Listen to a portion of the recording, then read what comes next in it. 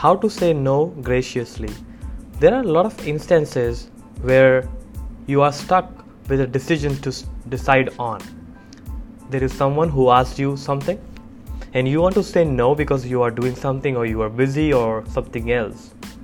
But you said yes. And you regretted that decision for the whole process.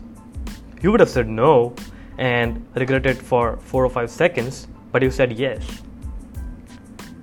The option or the solution is, if you say no graciously, it wouldn't harm the feeling of the other guy who is asking. Actually, it will increase your respect in their eyes. And if you say no carefully and graciously by adding the value and thoughts in it, that makes it more helping for the other guy who's asking for your request. So would you say yes or no? This is the nugget for today.